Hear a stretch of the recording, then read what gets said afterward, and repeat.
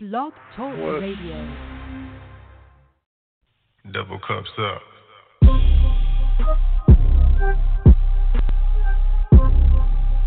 Roll on the train. Man, I'm tripping.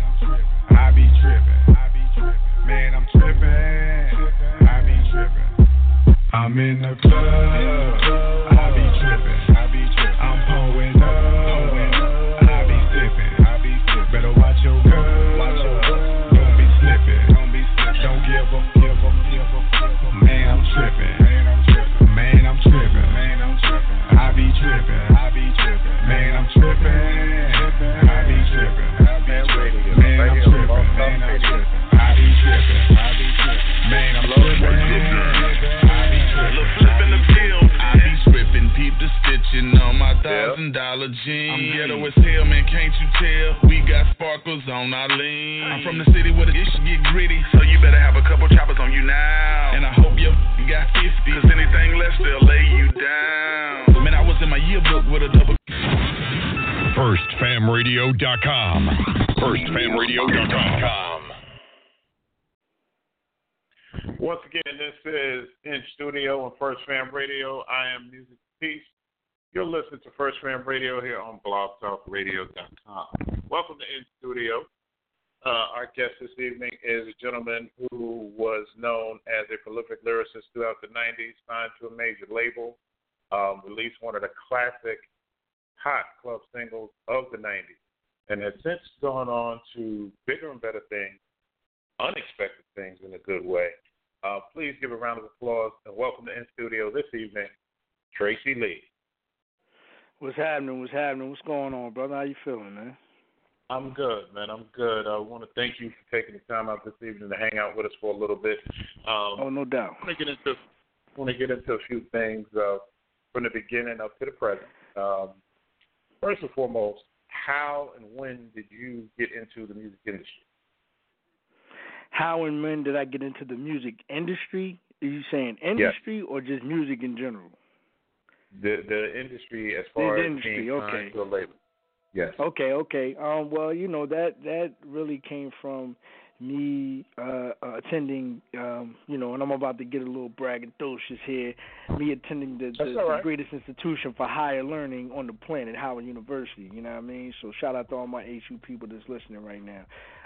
So that really came from attending Howard and meeting the people that I met while I was at Howard, like your Mark Pitts, who is, the president, CEO, owner of Botstorm Entertainment, who I was signed with. That also came with me meeting up with Shy, the group Shy, also went to Howard, and I was actually signed to Carl Martin before I was signed to Mark Pitts, who was a member of Shy.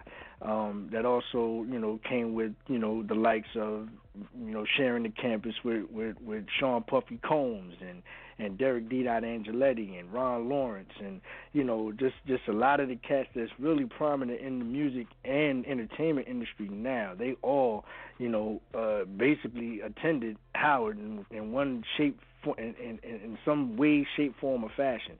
So that's how I was actually introduced into the industry, because as they left Howard and went on to become executives and things like that in the music business, it was basically that relationship that was built at Howard that that really pulled me into the situation, because people knew that I did music and that I spit and that I'm an MC and all that other stuff. So that kind of introduced me to the industry on a mainstream level. However, before that, we actually had an independent label.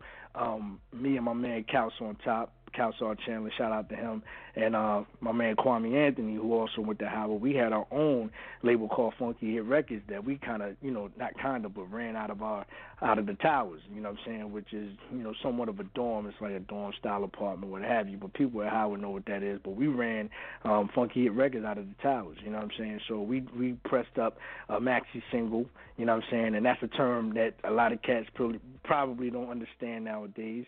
A maxi single is when you have more than one, record. You released the single, but it was more than one record on that particular single. So it was a 3-song maxi single, so to speak, that we released independently. So that was really my first taste of the industry, so to speak, but from an independent level. You know what I mean? Okay, you mentioned music prior to the industry. Growing up, were you surrounded by music?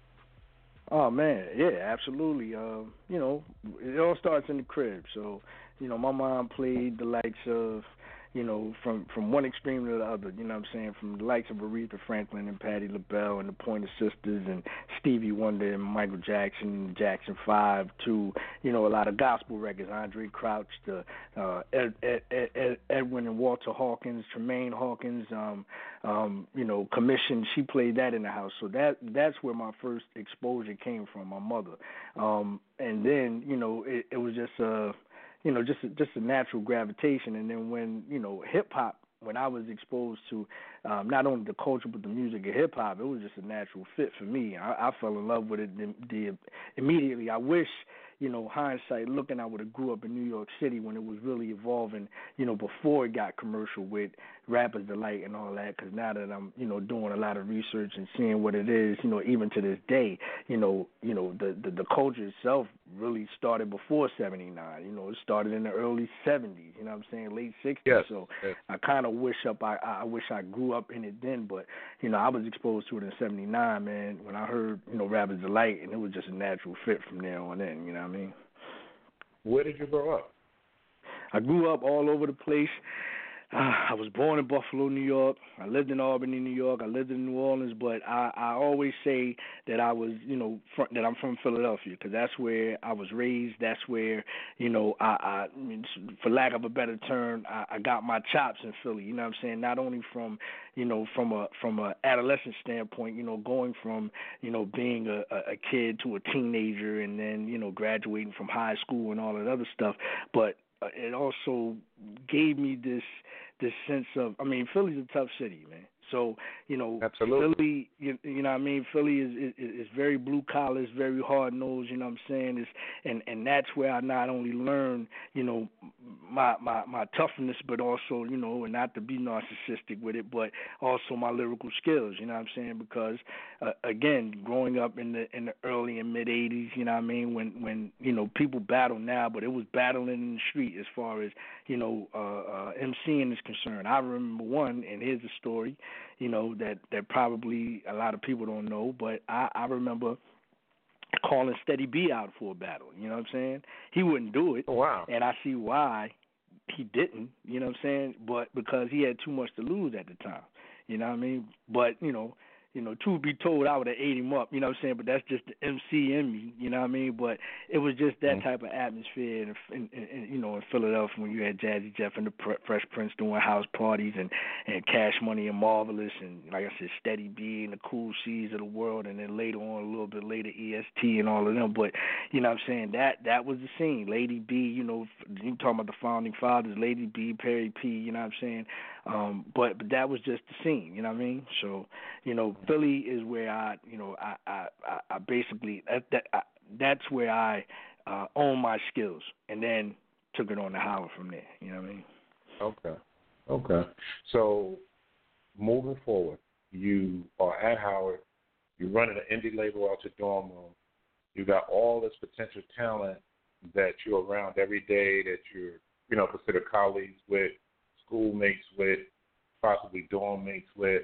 These guys are going to go on. We're talking Sean Puffy Combs. We're talking Mark Pitts. We're talking Derek D. Angeletti, Ron Lawrence. These guys are going to go on to actually change and make history in the music industry. Mm-hmm. So what are the dots, no pun intended, what are the dots that connect you to D-Dot, indirectly to Sean Combs, to Mark Pitts? How does that work out? Is it from the brotherhood of being at Howard, and basically once, Sean Combs becomes Puff Daddy and Bad Boy Entertainment is born, that's like a rocket being launched. Are you, on that launching pad with that rocket being launched? How does the whole, connection or the circle of you being involved with them indirectly or directly come about? Well, really, it was my relationship with Dot, first and foremost. You know what I'm saying? Shout out to Derek D. Angeletti, a.k.a. the Mad Rapper. That he was and still is a mentor to me. You know what I'm saying? He was the cat. It was him and his cat named China Black that, to be quite frank, when I first went to Howard, when I, my freshman year, first semester, it's like I was interested in becoming an MC, on a professional level and interested in getting a deal prior to me going to Howard. But then when I went to Howard, it was like, I might as well go ahead, get my degree and just, get a job somewhere in the field or in the realm of what I'm studying, you know what I mean? So I went in as a communication major, concentrating in sports broadcasting, because that's my other love, you know what I'm saying? I love sports. So it was like, all right, I'm going to come in here, I'm going to get my degree, I'm going to work myself through the ranks and become a sports broadcaster, you know what I'm saying? But what happened was, it's like, with hip hop, man, and even to this day, it's a part of you. It's who you are. So it's like I could talk all of that, but the minute I heard somebody rhyming on campus, which was D-Dot in China, the minute I heard them and it was nice, it was like it just pulled me back in. You know what I'm saying? It's like, nah, that's not what you. I mean, of course, you're here to get a degree, you're here to get education. You know what I'm saying? But the biggest piece about Howard is the network. You know what I'm saying? For me.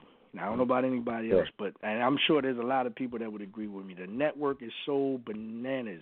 I mean, even to this day, you know what I'm saying? You can call up or you tell somebody you went to Howard and they went to Howard, and it's an automatic, instant, gravitation towards that person, and it's an instant love, you know what I'm saying? So when I heard them cats rhyme, it was like, all right, I'm back in the game, you know what I mean? So, and then I looked at D-Dot as a bit of a mentor, and he actually, you know what I'm saying, he got, signed while we were there. He was, part of a group called Two Kings in the Cypher. And, just looking at him and Ron and the way that they were moving and shaking and things like that, it was kind of, it got me hyped. At the same time, he always looked back, you know what I'm saying, and saw me, as a talent, you know what I'm saying? You know what I mean? Not only as a friend, but as a talent. So he never forgot that. He always reached out to me. He always included me in a lot of things, you know what I'm saying, as far as, what he was doing and the production he was doing. So when he found out that Mark was getting a deal, you know what I'm saying, up at Universal, I was the first person that he thought about, you know what I'm saying? And he took it to Mark and was like, yo, and even though me and Mark knew each other, at Howard, I don't think Mark knew to the extent of, from a musical standpoint, what I was about, you know what I'm saying? So Dot really kind of planted that seed and said, yo, Mark, I think you need to, deal with dude, you know what I mean? But at the time, I was signed to Carl Martin Entertainment, which he had a label up under MCA, I believe, at the time. So, because of, again, the Howard Network, it was a simple phone call that once Mark was interested, because I was really kind of, sitting on the shelf with Carl. He, reached out to Carl, and I'm sure, I don't know, some type of buyout or what have you. But, basically it was an easy, smooth transition. I went from Carl's situation over to By Storm. And so that's how that Dot was connected, no pun intended. It was through D-Dot, you know what I'm saying?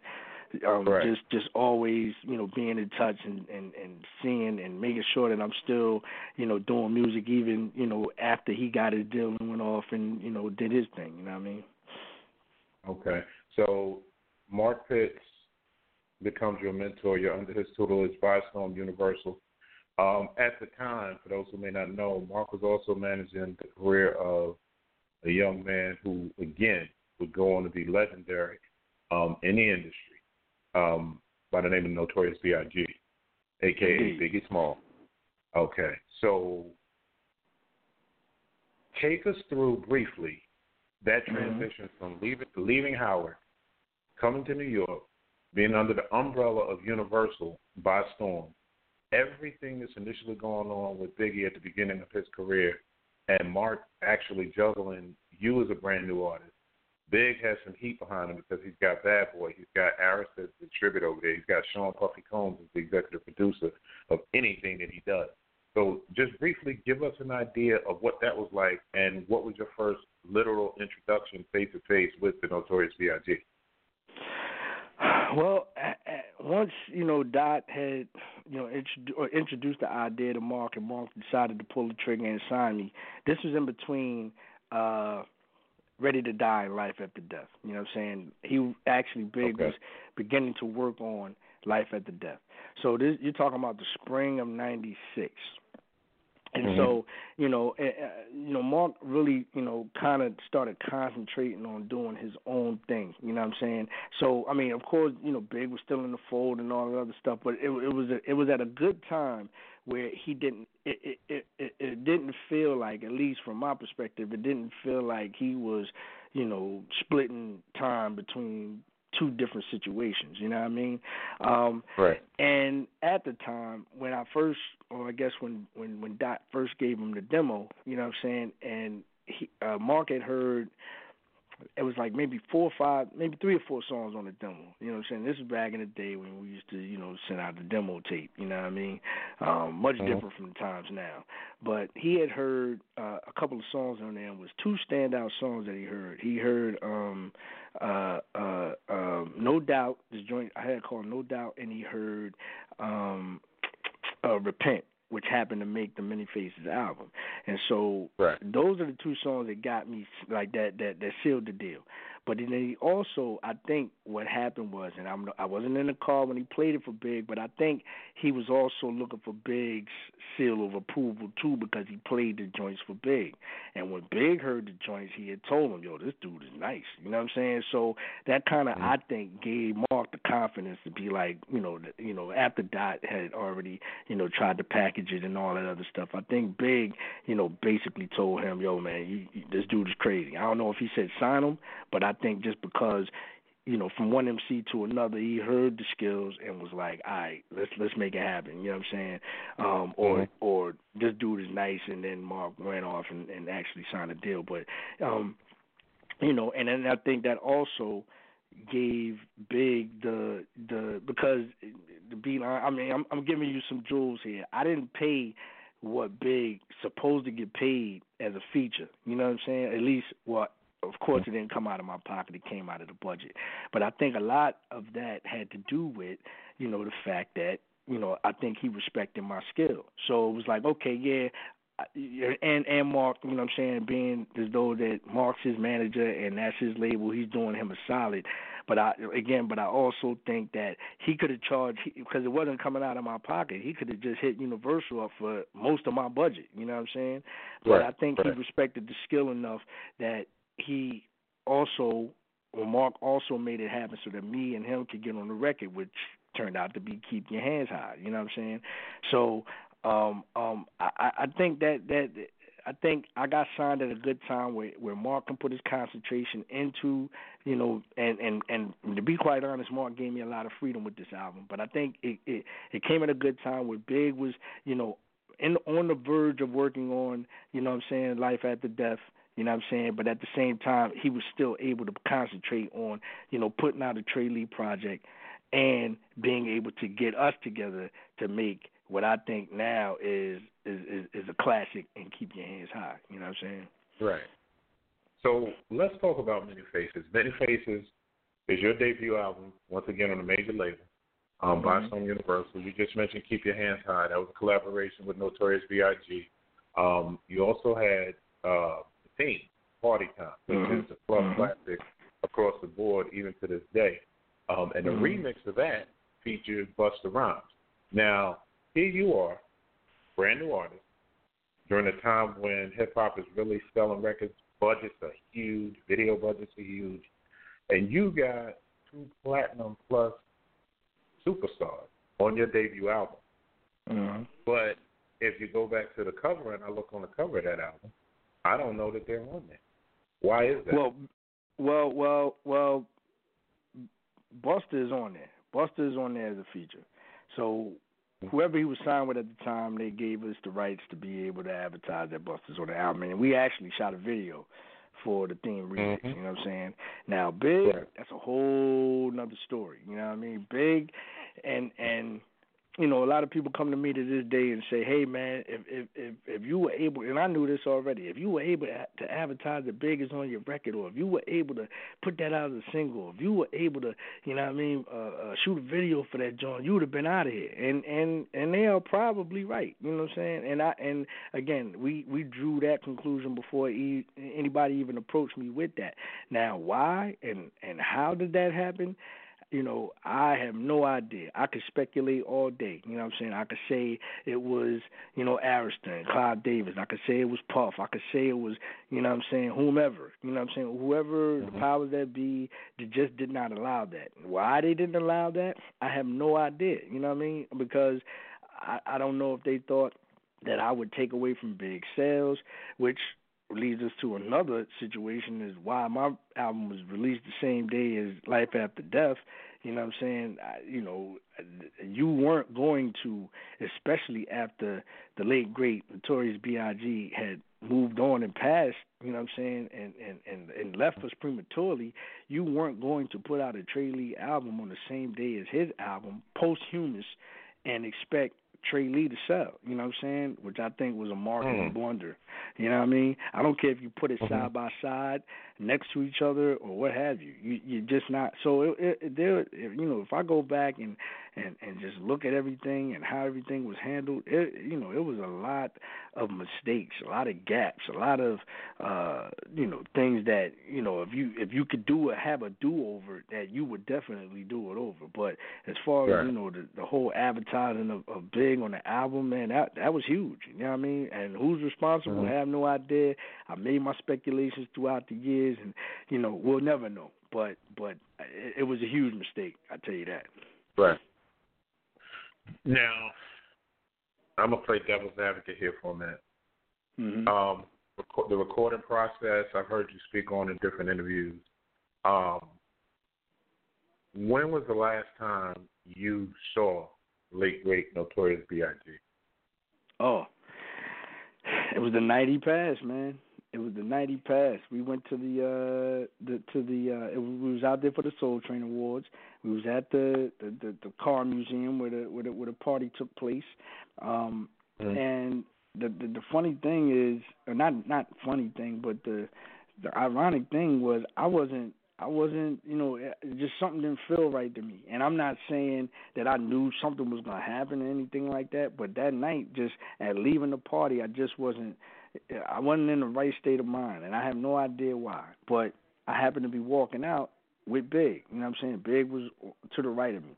And we were actually headed to the Playboy Mansion to go to an after party after that. And so Big, he was looking at me, and he was like, yo, what's up, Trey? What's the problem? What's the problem? You know what I'm saying? I was like, I don't know, man. He was like, yo, man, I don't know either. Like, you just left a dope ass party. Like, put a smile on your face. We're about to go to the Playboy Mansion. What's up? You know what I mean? Let's get it. And so when he said that, I was like, all right, bet. It pepped me up. You know what I'm saying? It brought some spirit to me. You know what I mean? So I was like, you right, Big. Let's do it. You know what I mean? So as we're walking out, he went to the right, I went to the left. I went to the car with Mark and them, you know what I'm saying? And they went to the truck, MCs and all of them. Or was C's in the truck? Well, I know Big D was in the truck. But anyway, they went that way, we went this way. And then so we're pulling off from the museum, and I swear about 2-3 minutes later, maybe 5 max, Mark gets a call. He gets that call that nobody expects to get, and we make a quick U-turn. I mean, we made a U-turn. We made a U-turn like immediately, because as soon as he got off the phone, it was like, yo, Big got shot. And so we made a U-turn, went to the hospital, and unfortunately we got that. He got that news. Mark got that news first, and it came out. I was with Mark. He came out, and we just walked. It was just me and him, and he told me what was up. You know what I'm saying? Before it got to anybody, and it was just like, of course, tears were shed, and I was just in shock, and you know what I'm saying, and it was just a weird energy and a weird, out there, you know what I mean, at that time, like right at that, if you could capture that moment in time, it was just a weird energy, man. And so even from that point, when I still had to, go push my record, you know what I'm saying, throughout the summer and all that stuff, when I would go to the West Coast, I would actually get death threats just because of the fact that I did a record with Big, you know what I'm saying? So it was just a weird energy at that time, man. So, how is it now with you going to the West Coast back and forth. Oh, it's all love. Hey, man, listen, much love to the West. I mean, like I said, it was just at that particular time, it was just crazy. You know what I'm saying? Like how that whole East Coast, West Coast thing. I mean, you know, of course we it's documented on how it got started and where and all that other stuff. But for it even to get to that level, it's just like baffling to me. You know what I'm saying? Like for two coasts to actually not like each other because they're on different coasts is crazy to me. You know what I'm saying? And we talking about black people here. We talking about our own people. Like I don't even know how it elevated to that point. But now, come on, now. I mean, I ain't even gonna say it like I would say maybe a month after I got that death threat. Even when I got the death threat, it was still all love. I remember running into Fatal Hussein and all of them cats that ran with Pac, you know what I'm saying, at a party, you know, maybe like 99 or 2000 and you know, it was all love then. And that was still like, you know, kind of after, I mean, just a little bit after the height of all the BS, but you know what I'm saying? I had ran into cats, you know what I'm saying? And it was still love back then. So it was like I said, it was weird energy and weird time at that night at the hospital. It was, you know, a couple of instances, you know what I'm saying, here and there that was basically the backlash to that whole East Coast, West Coast thing. But overall, man, it's always been love on the West Coast. During the time that you were receiving threats, were there numerous threats, or was it just like one or two during that time? No, it was like just one. It was like just one or two. It was like just one or two. Okay. It was one when I was Northern Cal. I wasn't even in LA. I was in like Northern California or something like that. And it was some knucklehead that called into the radio station. Didn't even identify themselves. You know what I mean? So, you know, for all I know, it could have been some square just doing it just to do it. You know what I'm saying? So. Right. So now, correct me if I'm wrong. Right before Big's passing, out on the West Coast, Soul Train Awards, Peterson Museum. Correct me if I'm wrong, but were you, Notorious B.I.G., Little Kim, Mace, and I believe the Locks, were you on that schedule to start touring together at that time? That would have been big. Oh yeah, first absolutely. Okay. Absolutely, and that was really supposed to be, you know, the saving grace. I mean, in the midst of not being able to advertise big on the record, in the midst of, you know what I mean, not shooting a video or able to get single rights, sticker rights, or anything like that, that was going to be the saving grace. Like, if I would have got out on the road and opened up for that tour, then, you know, speculation is that we would have been out of here. And I might not have went to law school. So, you know what I'm saying, it's kind of like a blessing in disguise, you know what I mean? Because I'm definitely happy with the moves that I made post that time, you know what I'm saying? Right. So you're on Universal. Everything comes full circle, the tragic passing of Big. Where does Tracey Lee see himself at that time? What's the relationship like with Universal Records? And is there a sophomore album? And if so, was it ever released? So after we, you know, get through the summer, we pushed, you know what I'm saying, the party time joint, the theme. We released another single called Give It Up Baby. Didn't do so well. And I didn't want that. I mean, I was in love with all my records, don't get it twisted, but I just didn't think that was the record to be released after the theme. You know what I'm saying? Actually, to back it up just a little bit, I didn't think the theme should have been released when it was released. You know what I'm saying? We had another record that we did called I Like It Like That, where we used the D'Angelo sample, the Lady sample. You know what I'm saying? Way before Game did it. You know what I'm saying? We're talking about 20 years before Game did it. We had that record, and Jocelyn Cooper actually owned the publishing to it, and she was, I guess, vice president up at Universal. So I thought that was a layup. I thought we would be able to single that. And matter of fact, if you ask Kid Capri to this day, that's still his favorite Trey Lee record. He used to kill that joint because we white labeled it, put it in the street, but we did not get the right to be able to clear. We didn't get to clear the sample, so we couldn't single it. So then here came the theme. So then the theme was supposed to be the second joint. You know what I mean? But anyway, I thought Stars in the East should have been the single after the theme, which had my R&F brothers, you know what I'm saying, one step beyond on it.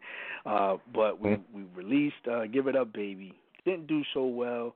And so Universal, I guess, and this was during the time, I mean, after that summer, we went back to the drawing board. We started creating some new music, and set up the Live from the 215 album. It wasn't called that in the beginning, but we eventually came to that consensus that it would be. And this time, we took a more direct approach. Many Faces was a concept album. Many Faces, and it was critically acclaimed. You know what I'm saying? Because people at that particular time didn't want the concept. They didn't want the 5 personalities. They wanted, especially after they heard Party Time, they wanted me to be Party Time all the time. And they didn't know that Trey Lee had bars. They just thought, I was just this party MC. So, just off of one record. But then when they got into the album, there was a few people that were disappointed because it didn't go in the direction of what the single was about. So we went back to the drawing board, did Live from the 215, and Live from the 215 was supposed to be just a direct approach. It's just supposed to be bars. I'm on my tough guy shit, you know what I'm saying, and all of that. You know what I mean? And that wasn't me, man. I mean, I can say that now. That wasn't me. But at the time, it was like, okay, y'all think I'm this, y'all think I'm that. Let me enhance the vibrato a little bit, you know what I'm saying? And so we began to work on that. But in the meantime of working on that, there's and keep in mind, let me give y'all a little bit more backstory. Keep in mind, Universal is essentially a new label. And especially when it comes to hip hop, there's a lot of people up there that just didn't know what they were doing with regards to hip hop. You know what I'm saying? They were straight looking for they were looking for radio. You know what I'm saying? They were looking for things to be played on the radio. It was a money game. You know what I'm saying? So they weren't the ideal label for hip hop at that particular time. And so now, when I'm working on the 215 album, they're still looking for records that will stick. You know what I'm saying? Especially when it comes to radio. So as I'm working on that, here comes the St. Lunatics and Nelly. Here comes Birdman and Wayne, and then Cash Money. You know what I'm saying? So now all the attention is getting paid to them. And so Trey Lee kind of slips through the cracks. Not to mention, By Storm is no longer with Universal. They basically said, okay, we're going to sever ties with you, By Storm, but because Trey had a little bit of success, we're going to still see what he can do, up on this label. You can take whoever else you got on your roster, but we're keeping Trey. So that worked to a disadvantage, you know what I'm saying, because now I don't really have anybody in the building, that I can look to for the support. You know what I'm saying? My label's gone, so now they attach me to a couple of A&Rs. No disrespect, because I know you're trying to. At that particular time, these people were trying to move themselves up in the ranks and all that, but they assigned me an A&R that had no experience whatsoever. You know what I'm saying? I don't even know if they like the music or not. You know what I'm saying? So it's just like, boy, you really are putting me at a serious disadvantage. You know what I'm saying? So nevertheless, we finished the album. And at that time, like I listen to it now, and it's cool. You know what I'm saying? The beats are bananas. D-Dot did his thing, and the producers that were Charlemagne and all of them cats that did their thing on the album. The beats a young Kanye West had 2 joints on the album. So the beats are knocking. It's just that I wasn't in the right place. I wasn't in the right mental space. Like I said, I'm on my tough guys. Like, it's just excessive, excessive cursing for no reason, and just, you know what I mean? But, of course, the skills are still there. I pride myself on being a lyricist, so the skills are still there. It's just that I kind of cringe when I listen to it, you know what I'm saying? But, again, there were people that heard it and was like, yo, this is knocking. But nevertheless, we finished it. But Universal did not release the album. They actually dropped me before we had a chance to put the album out. We shot a video for this joint called We Like, and it had the likes of a young Ludacris in the joint. It had who else was in there? Batman Scoop. Lil Jon, Fat Man Scoop, you know what I'm saying? All of them on the, you know, on the verge of coming up. You know what I'm saying? They, Right. you know, Brian Barber actually shot and Brian, for those who don't know, Brian Barber is the video man behind Outkast and you know, in the movies that they shot and all that. So he shot this particular video, and we put that out there. But again, before we could actually release the album, I was dropped. So that's right. where we are. And that went to, you know, new cats coming in, you know, the people upstairs paying attention to them, pumping the money into them, and me not having any support up in Universal. So you are because so Boston close. was gone. Mm-hmm. You're so close at this point. You've come a long way up until this point. You are so close. You're right there. You're indirectly next to Puff and the Bad Boy movement, association-wise. You're right there with Big because you're on Wax on your album with a song with him, where a lot of people say, you know, both of y'all went toe-to-toe with each other lyrically on Keep Your Hands Hot. You have a hot single in the theme. You have a hot single in the theme that's doing very well in the clubs, gets people on the floor, gets the bodies moving, heads nodding, bodies shaking, the whole 9 yards. You got a remix to that with Busta Rhymes. Okay? So you come through all of that. Then to lose Big right before, you know, you really, you know, are about to shoot off into the stratosphere with the tour, the label drops you. Universal Records drops you. After all of that, where are you? So after they dropped me, man, I really had to do some soul searching. It's like, you know, I met with Monty Lipton, who is the president at the time, and, you know, he calls me in there, he breaks the news to me, and it was kind of an omen because right before I got the news, I went to Miami, you know what I'm saying, it was for a show, but when I get down there, it's, you know what I mean, we went to Miami, it was like in January or something like that, it's cold, it's raining, it's wet, you know what I'm saying, it's not Miami, you know what I mean, the show gets canceled. Right. So it was like that was a bit of an omen because as soon as I got back, I got the news, you know what I'm saying? Right before I got out of the airport catching the car, you know what I'm saying, back to my spot, it was like, you know, your services are no longer needed. So I went up, met with Monty, he gave me he cut me a $10,000 check, and, you know, basically he told me, you know, maybe you could take this and do some things independently, and if you get some things, you know, bubbling independently, we may take a look back and all this other stuff. So I'm like, all right, cool. So, you know, I took the check. And I can say now, maybe not at the time, but I probably was into a stage of mild depression. You know what I'm saying? As I look back at it, you know what I mean. I went back to my mom's crib actually. You know what I mean? And you know, I went there and was, you know, trying to find myself, trying to figure out what I'm gonna do next. And you know, I probably was there maybe about 4 or 5 months. And then, you know, my mom comes and you know, I'm starting to get, you know, even though I'm in and out of the house because I'm still able to, you know, go to certain spots and do cameos here and there, but, you know, I'm getting a little bit comfortable. So then my mom, you know, one day she woke me up and was like, yo, you got to go. She's like, I don't care where you go, but you got to leave here. You know what I'm saying?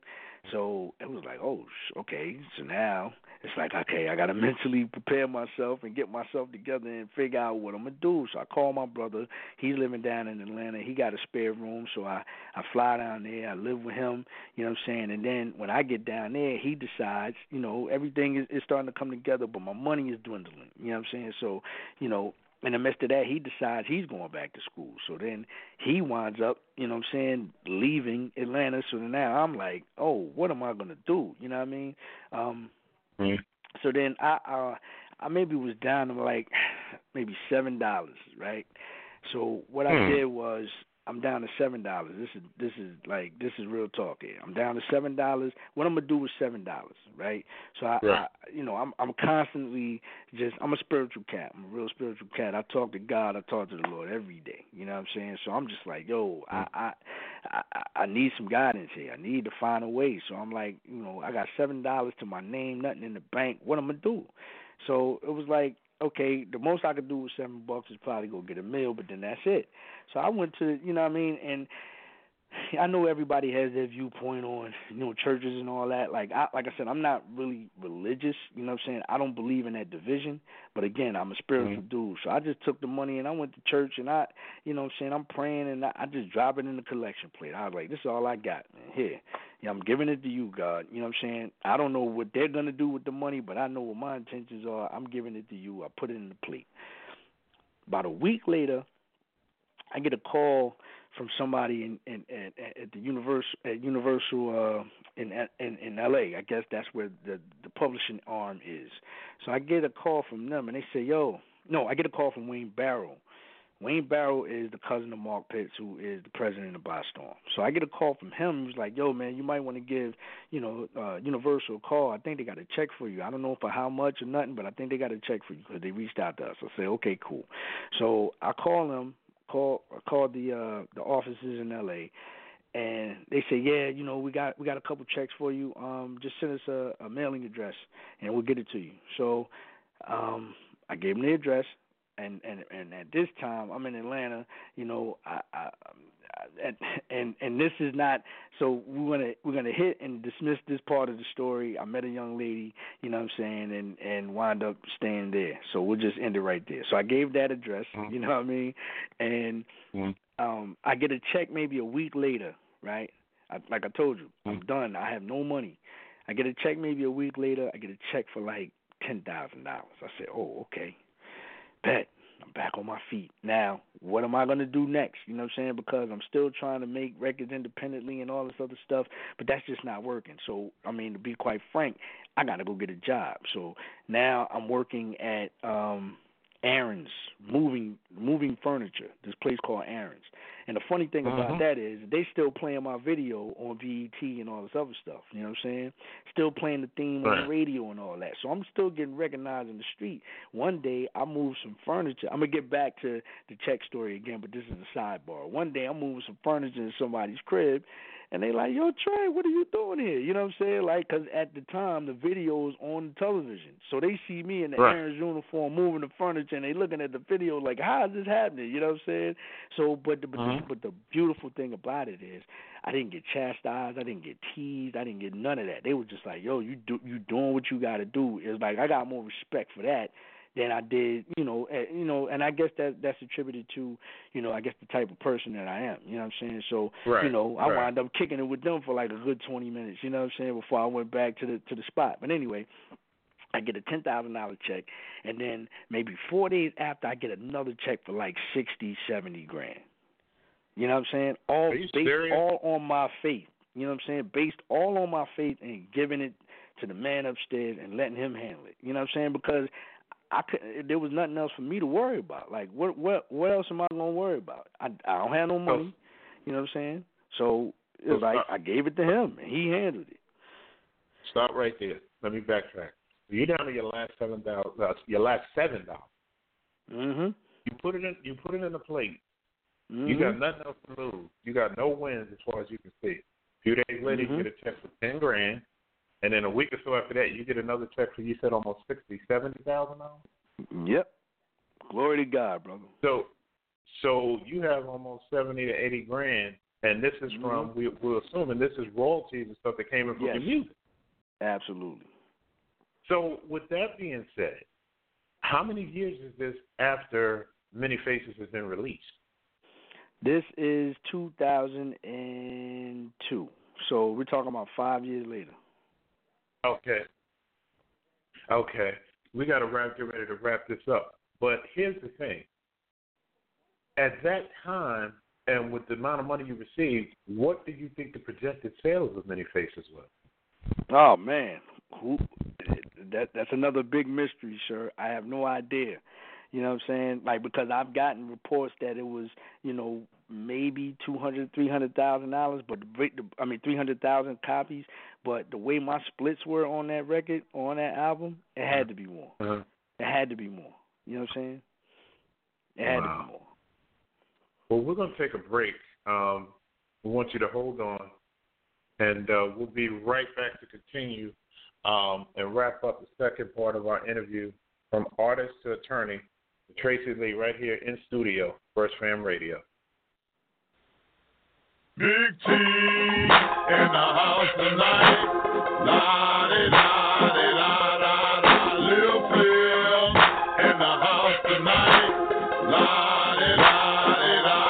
Wanna be a baller, drinking in crawler. Blessings with the silent, now watch the money pile up. Wanna be a baller, drinking in crawler. Blessings with the silent, now watch the money pile up. Wanna be a baller, drinking in crawler. Blessings with the silent, now watch the money pile up. Wanna be a baller, drinking in crawler. Flip this with the style up, now watch the money pile up.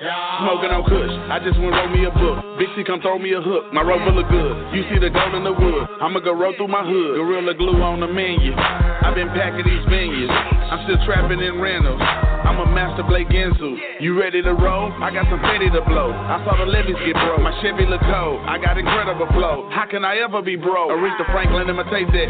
Shit it on them with the Maybach. Like Diddy say, nigga take that.